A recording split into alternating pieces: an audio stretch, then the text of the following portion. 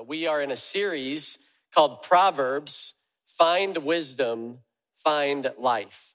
And that's the goal during this series, that we would look into the book of Proverbs and not just find knowledge, because knowledge, we all have knowledge on varying things, but wisdom is the understanding to know what to do with the knowledge that we have and how it applies to our lives. And what I love about Proverbs is that it covers so many different topics. We could talk about parenting. We could talk about marriage. We could talk about work, finances, relationships, all kinds of things in Proverbs. But today, I want us to talk about a topic that impacts every other topic in Proverbs. And today we're going to talk about decisions. How to make decisions that we don't regret. Any guesses on how many decisions the average person makes in a day? We're going to do a little crowd participation. If you think that the average person makes more than 100 decisions a day, raise your hand, okay? A lot of you guys are with me. What about 1,000 decisions? You think a person makes more than 1,000? How about 10,000 decisions? Okay, a few less hands. Did you know that on average, each person makes around 35,000 decisions every single day? According to Eva Krakow, who is a researcher at Leicester University in the UK, 35,000 decisions every day. It starts when your alarm clock goes off. Am I gonna snooze or am I gonna get up, right? Am I gonna brush my teeth first? Am I gonna get coffee first? Am I gonna take a shower? Am I gonna work out? Am I gonna answer that text or am I gonna ignore that text? What am I gonna say when I answer that text? And on and on and on, all throughout the day. By the end of the day, you feel exhausted and you're not sure why. It's because you've been making choices all day long. 35,000 decisions. And that's a lot of opportunities to get stuff wrong. That's probably a bad way to look at it. But when I heard that stat, I'm like, wow. Michael Jordan made about half of his shots. If I made only half of my decisions right, I don't think I'd be happy with where that would take me. One of my more stressful parts of my week is when Lisa sends me a text message on the way home and says, hey, would you mind swinging by the grocery store and picking up a couple of things? Sure, no problem. Send me a list. So I've got the list that she will send me. And, it seems simple enough, right? But let's just start there on coffee creamer. I went to the store the other day to look at coffee creamers. Like, there's 3 pictures that I have of different coffee creamers just to figure out which one do you want. Do you want the non-dairy, the dairy, oat milk, soy milk, 2%, 1%? Would you like French vanilla, plain, hazelnut, cinnamon roll flavor? Did you know there's a cinnamon roll flavor coffee creamer now? It's like, man, there are a ton of decisions just to get one thing off of her list. So if you ever see me in the grocery store on the phone and I look animated, it's because she's bumping me up to 40,000 decisions that day instead of the normal 35,000 decisions. And the reality is, with most of those little decisions, the consequences are inconsequential, right? Unless you make them over and over again. I mean, one stop at Starbucks to get that vanilla bean scone, no problem. Do that every single day, and it ultimately will take you in a direction that you don't want to go. So how do we make decisions? It's not just the small little ones, but some of us are here today and you've got a big decision that you're trying to make. A major life decision. Maybe it's a relationship and you're trying to figure out, am I staying or am I gonna go? Or maybe you're in college and you're trying to figure out, what am I gonna do next? What's my major gonna be? Good night. That's a tough decision to make. To potentially steer your life at 18, 19 years old. And some of you are in high school and you're trying to figure out, what am I gonna do next year? Am I gonna do a gap year? Am I gonna go to this college or that college? And these major decisions, I want you to think about, what's a decision that's weighing heavy on you right now that you're trying to make? What's a decision that you're trying to decide? It could be in your career. It could be a management decision or a staffing decision that you're trying to make. How do we make good choices? How do we make decisions that we're not going to regret? Because the reality is that our private decisions ultimately have public consequences. And the decisions that we make, it's almost like a steering wheel. Every decision that we make is taking us in a direction, and where we will end up in our life in large part is a byproduct of the decisions that we make every single day. Has anybody in here ever made a decision that you regretted? Right? Yeah, most of us.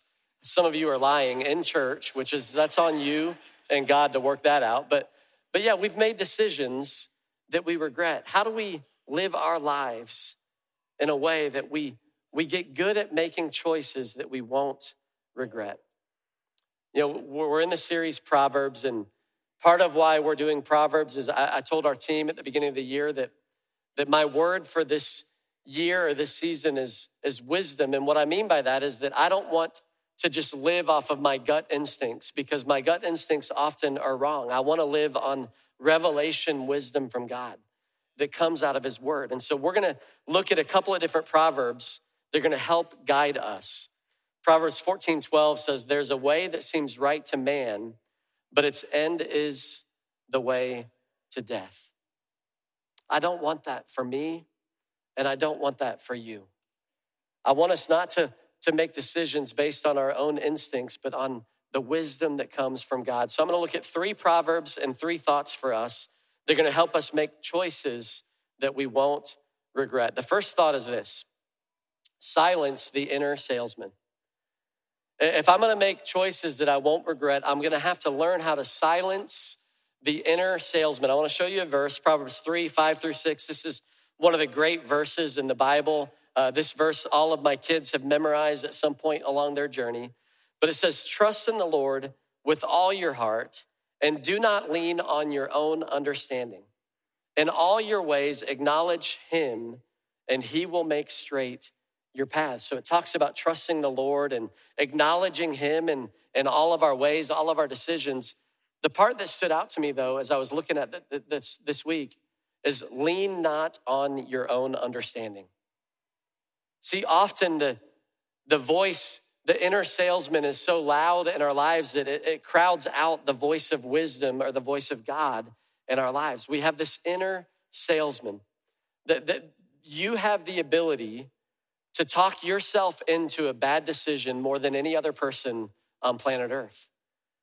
The heart is deceptive. And I was thinking about that and kind of reflecting on one of the biggest mistakes that I've made, financial decisions. And I've talked about this before, which I guess is a good thing. That means I haven't made another one since then of that magnitude. But Lisa and I were recently married. We were young, in our early 20s. We had bought a home, and our home, because of the Charleston market, had gained some equity, was worth more than what we paid for it. And the bank would do this cool deal called an equity loan. So you could actually borrow from the equity in your house. And I'm not saying that was the terrible decision. The terrible decision was borrowing more money than we needed. We borrowed as much as the bank would give us out of our home. We made a few repairs in our home, and then we had a little bit of just a little credit fund waiting for us. We were on a date night downtown and walking through downtown Charleston, and this young guy came up to us, struck up a conversation. He said, hey, you guys interested in making an extra couple $100? Like, yeah, sure. Love to do that. I'll never answer that question that way again, by the way. He invites us to a meeting the next morning. It's a timeshare presentation. We're young. We hadn't seen much of the world at that point. Guy starts asking us, what's your dream vacation? Like, oh man, we'd love to go to Australia one day and, see the Gold Coast, and we'd love to go to Hawaii one day. And he's like, you can do all of that with this program that we'd like to offer you. It's an amazing deal. Only costs $10,000. I'm like, I don't have $10,000. Wait a minute. Yeah, I do. And we get through this presentation, and at the end of the day, we sign this contract, and we write a check out of the equity of our home for $10,000 for these amazing vacations. We ended up only taking one vacation. It was to Ormond Beach, Florida, smoking hotel, pets, animals, all around. Most expensive, terrible vacation that I've ever been on in my life. And we came home and we got out of it. We got out of it, but it cost us a lot. And I was angry. I was angry at the salesman that talked us into it, but I was most angry at the inner salesman that talked myself into it. Because nobody has the power to talk us into bad decisions more than ourselves. That's why the Bible tells us to lean not on our own understanding. In fact, Jeremiah in Jeremiah 17:9 told us, the heart is deceitful above all things and beyond cure? Who can understand it? You know, Jeremiah was a prophet, and part of what he did was bring wisdom to kings.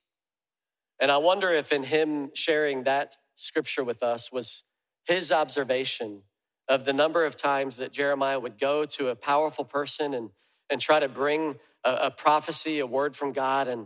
And so often they would say, no, I want nothing of it. I don't want to hear from you, because they didn't know how to silence the thing on the inside of them that thought that they had all the right answers, that they knew what was best for the kingdom, but they were wrong. The heart is deceitful above all things. So if we're going to make wise choices, it starts with admitting our tendency to make bad choices.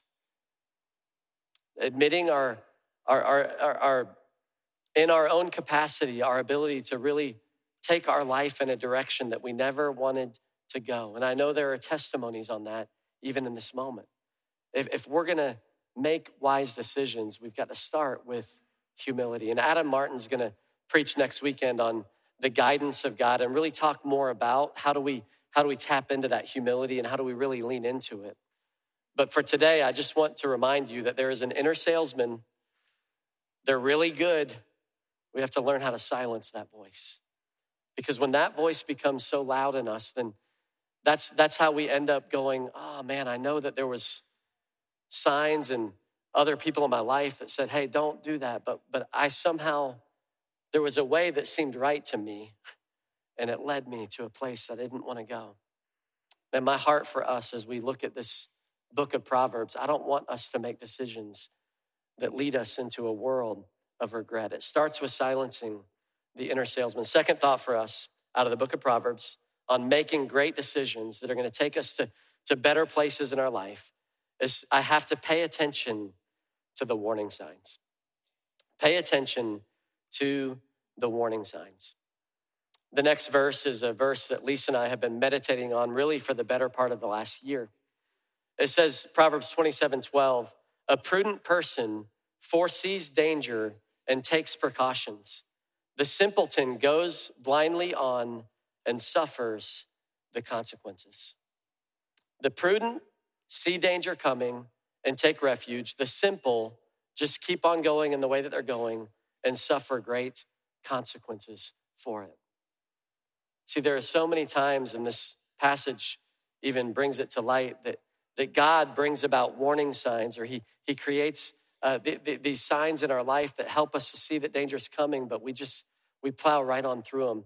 I was driving home Monday from a soccer game my son had at Beaufort Academy, and my brother was there as well. His daughter had a game, and we were coming from Beaufort to Charleston on 17, and there was a sign on the side of the road that said danger, and it was a deer crossing, right? Because that's an area where deer cross a lot. And so I saw the sign, and I kind of paid a little bit closer attention and navigated through that okay.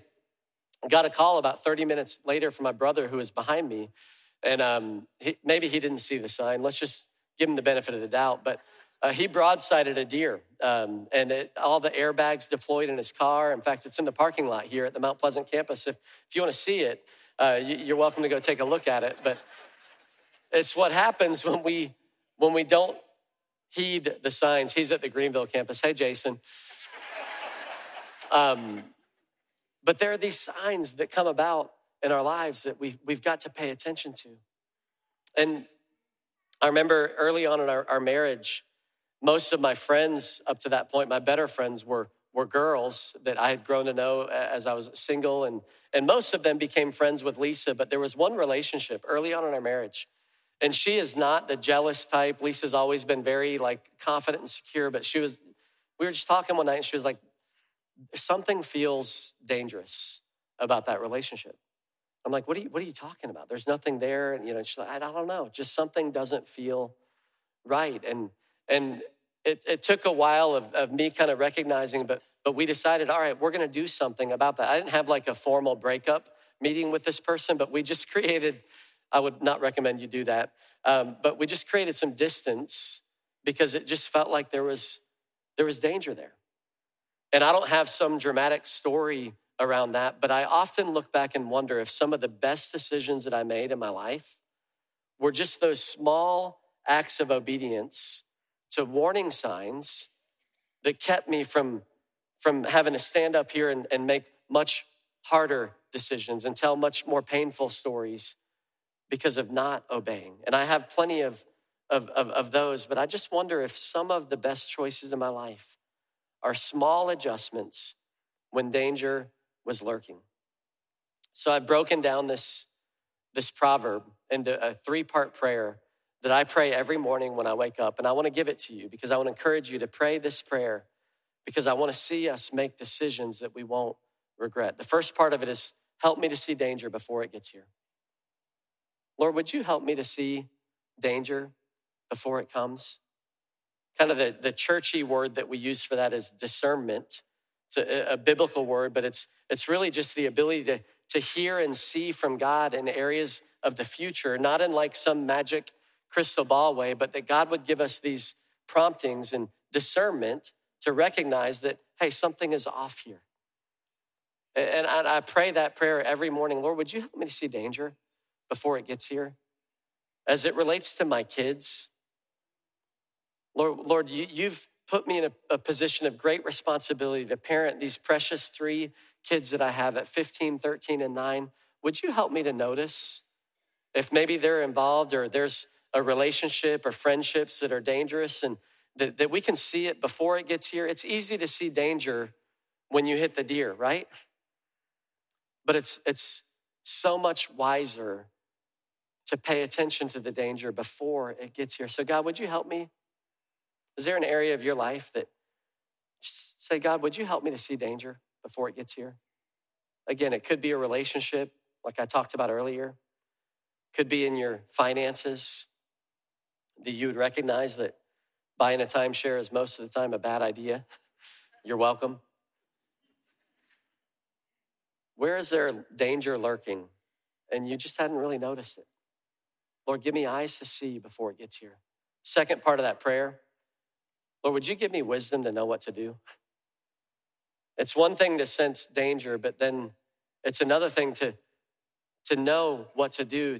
God, I don't want to just lean on my gut instincts here. I need wisdom. I need wisdom from God to know what to do in this situation. And I'm telling you, there's over 5,000 of us right now that are reading the book of Proverbs together. And I encourage you, if you haven't jumped in, jump in now. There's so much that God gives us in his word that brings about wisdom. Again, that's not just knowledge, but it's how do I apply that knowledge to this particular situation, to this danger that you've allowed me to see. So God, give me the wisdom to know what to do. And then the last part is, would you just give me the courage to do it? Or give me courage. You know, there are so many times that we know the right thing to do, but sometimes the right thing to do is a painful thing to do. It means we have to stop doing something, or it means we have to lean into a difficult conversation. And I don't like difficult conversations because I value relationship. And sometimes we're afraid that if I have that conversation, it's gonna breach the relationship. But so we decide, well, I'm not going to, but then we allow something to go on that brings much more painful conversations down the road. Lord, give me the courage not to kick the conversations down the road. Help me to have them now with our kids, with maybe in a marriage. There's something that's been going on between you and you don't want to make a big deal. You don't want to make a mountain out of a molehill, but it's gotten to the point where there's danger coming if you don't step in and have a conversation. Some of us, it's coping mechanisms. There's some habits that you've picked up and we all know somebody, right, that's hit the rock bottom and maybe you're not there right now, but you're kind of on a journey to a place of danger and there've been some warning signs and you kind of seen some impacts of it. And it's like, man, give me the courage. My prayer for you is that you would have the courage to do whatever it takes to acknowledge it, to share it with somebody, to take some steps in counseling or even rehab, whatever it takes to go, you know what, there's danger coming and I don't want to be another one of those stories. Lord, help me to see danger before it gets here. Give me the wisdom to know what to do and give me the courage to do it. So if I'm going to make decisions that I'm not going to regret, the first thing I have to do is silence the inner salesman. I've got to pay attention to the warning signs. The last thought for us is very simple, but very powerful. Get back up. Get back up. You know, some of us we're actually sitting and living in the consequences of a decision that we made that we regret. And the tactic that the enemy has on us is he downplays the decision before we make it. And then once we make it, he makes it the biggest thing. He piles on. I call it a second taking. You know, you lose when you make a bad decision. But don't let the enemy steal from you again with the guilt and the shame and the condemnation that he likes to pile on us after those decisions. I love Proverbs 24, verse 16. The Amplified Version says, "For a righteous man falls 7 times and rises again, but the wicked stumble in time of disaster and collapse." What's the difference between the righteous person and the wicked person in that proverb? It's just they get back up. The righteous get back up. And I don't know what you're facing. I don't know what you're walking through today, but I just want to implore you, get back up. Don't quit now. The beauty of the gospel is that God knew before you were born that you were going to make really bad decisions. He knew that we were going to fall into sin, and what sin does is it separates us from God. And the wages of sin, according to Romans, is death. And some of us, we've experienced that death in a relationship or in your finances or in different areas of our lives. But ultimately, sin brings about death in that it separates us from God for all of eternity. And that's why he came in the form of Jesus Christ, and he lived a perfect life. So that then he died on a cross and took the sin that we should have paid for, and he paid for it himself so that we wouldn't have to. And there's 2 decisions that I'm praying that everybody who goes to Seacoast would make in your life. And there's no better time to make them than right now. The first one is that you would surrender your life to Christ, that you would receive the free gift of salvation that he gave us. Don't keep on living in the wages of your sin. Receive the righteousness of Christ. What does that mean? That means he was righteous and you weren't. But because of what he did, God sees us through his righteousness. If we just receive the gift of life that he gives us, just surrender our life to Christ. Surrender our life to Christ. I remember when I did that at age 18. I grew up in the church, coming to this church every weekend. I knew all the verses. I had experienced worship, but I had lived that first verse on the outline today. I'd lived in a way that seemed right to me, but it was bringing about death in my life. And at 18 years old, I had moved out of my house at 17, and I was living downtown Charleston, and I was doing all the freedoms that I thought that I missed out on being a pastor's kid growing up. And what I realized is those freedoms led to great bondage. So often that's what happens to us. My brother invited me to an oyster roast, and I invited a bunch of my buddies to go, and we went, and they baited and switched us. We ate good oysters, and then they turned it into a Bible study. I was like, what are you doing? I've got friends here. Don't embarrass me, Jay. But at the end of the day, God showed up, and we got into his word, and we actually watched a video testimony of a guy, and I didn't know how to describe it. My palms were sweaty. My heart was racing. I just knew something was going on. Some of you are experiencing the same thing right now. You just know God is at work. And one of the guys, before we left, he said, hey, before we leave, I feel like the Lord and the Holy Spirit's telling me that somebody needs to give their life to Christ. You know all the things, and you've been running from him, but he's calling you back to him. He's calling you to get back up, to receive the grace and forgiveness. And I knew immediately that it was me, but I hesitated to open my mouth, and my roommate immediately broke down crying and said, it's me. I need to give my life to Christ. And long story short, 5 of us that night fully surrendered our life to Christ. And one of them, another one's in full-time ministry. I'm in full-time ministry. And God completely changed my life in one decision. And he can do the same thing for you as well. That's the first decision that I hope everybody in here would make. And we're going to give you an opportunity to do it. And the second one is just get back up. Get back up. I don't know what you're walking through right now.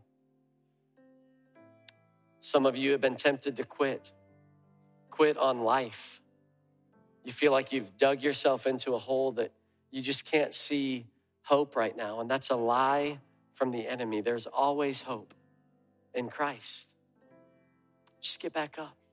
Some of you, it's your own mistakes that you've made. And getting back up, the biblical word for that is repentance. It's not just getting back up to the same place, but getting back up and making a decision to turn in a new direction by the grace of God.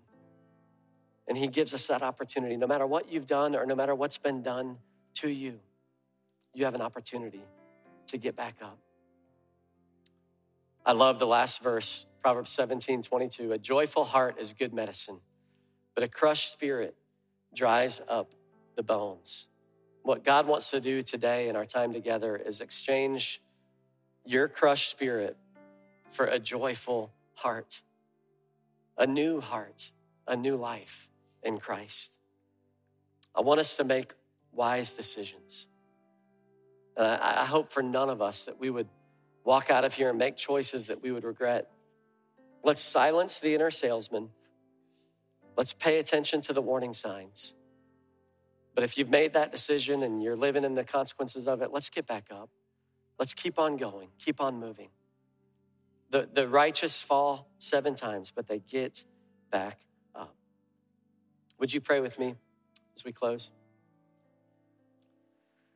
Father, I'm so grateful for your word, Lord, that brings life. Lord, that brings life to dead places in our lives. And Lord, our prayer today is that you would help us to make decisions that we won't regret. And as we continue in prayer, if you're here today and you say, Josh, I want to make the decision to repent.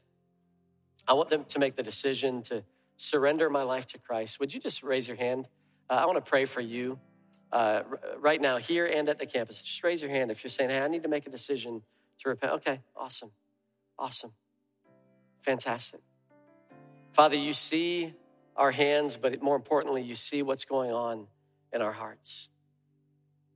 And today we surrender our lives to you. We recognize that we've sinned, we've fallen short, we've made decisions that we regret. But today we're making a decision that we'll never regret. We're making a decision to put our trust in you, to give you our lives. Thank you for the gift of salvation through Jesus Christ. Lord, would you set me on a path that leads to life? And for those of us that are here and maybe we're facing a big decision, I'm just praying the wisdom of God over each of us. Holy Spirit, would you speak? Would you move in this place? Would you bring about wisdom in our lives? In Jesus' name, amen. Amen.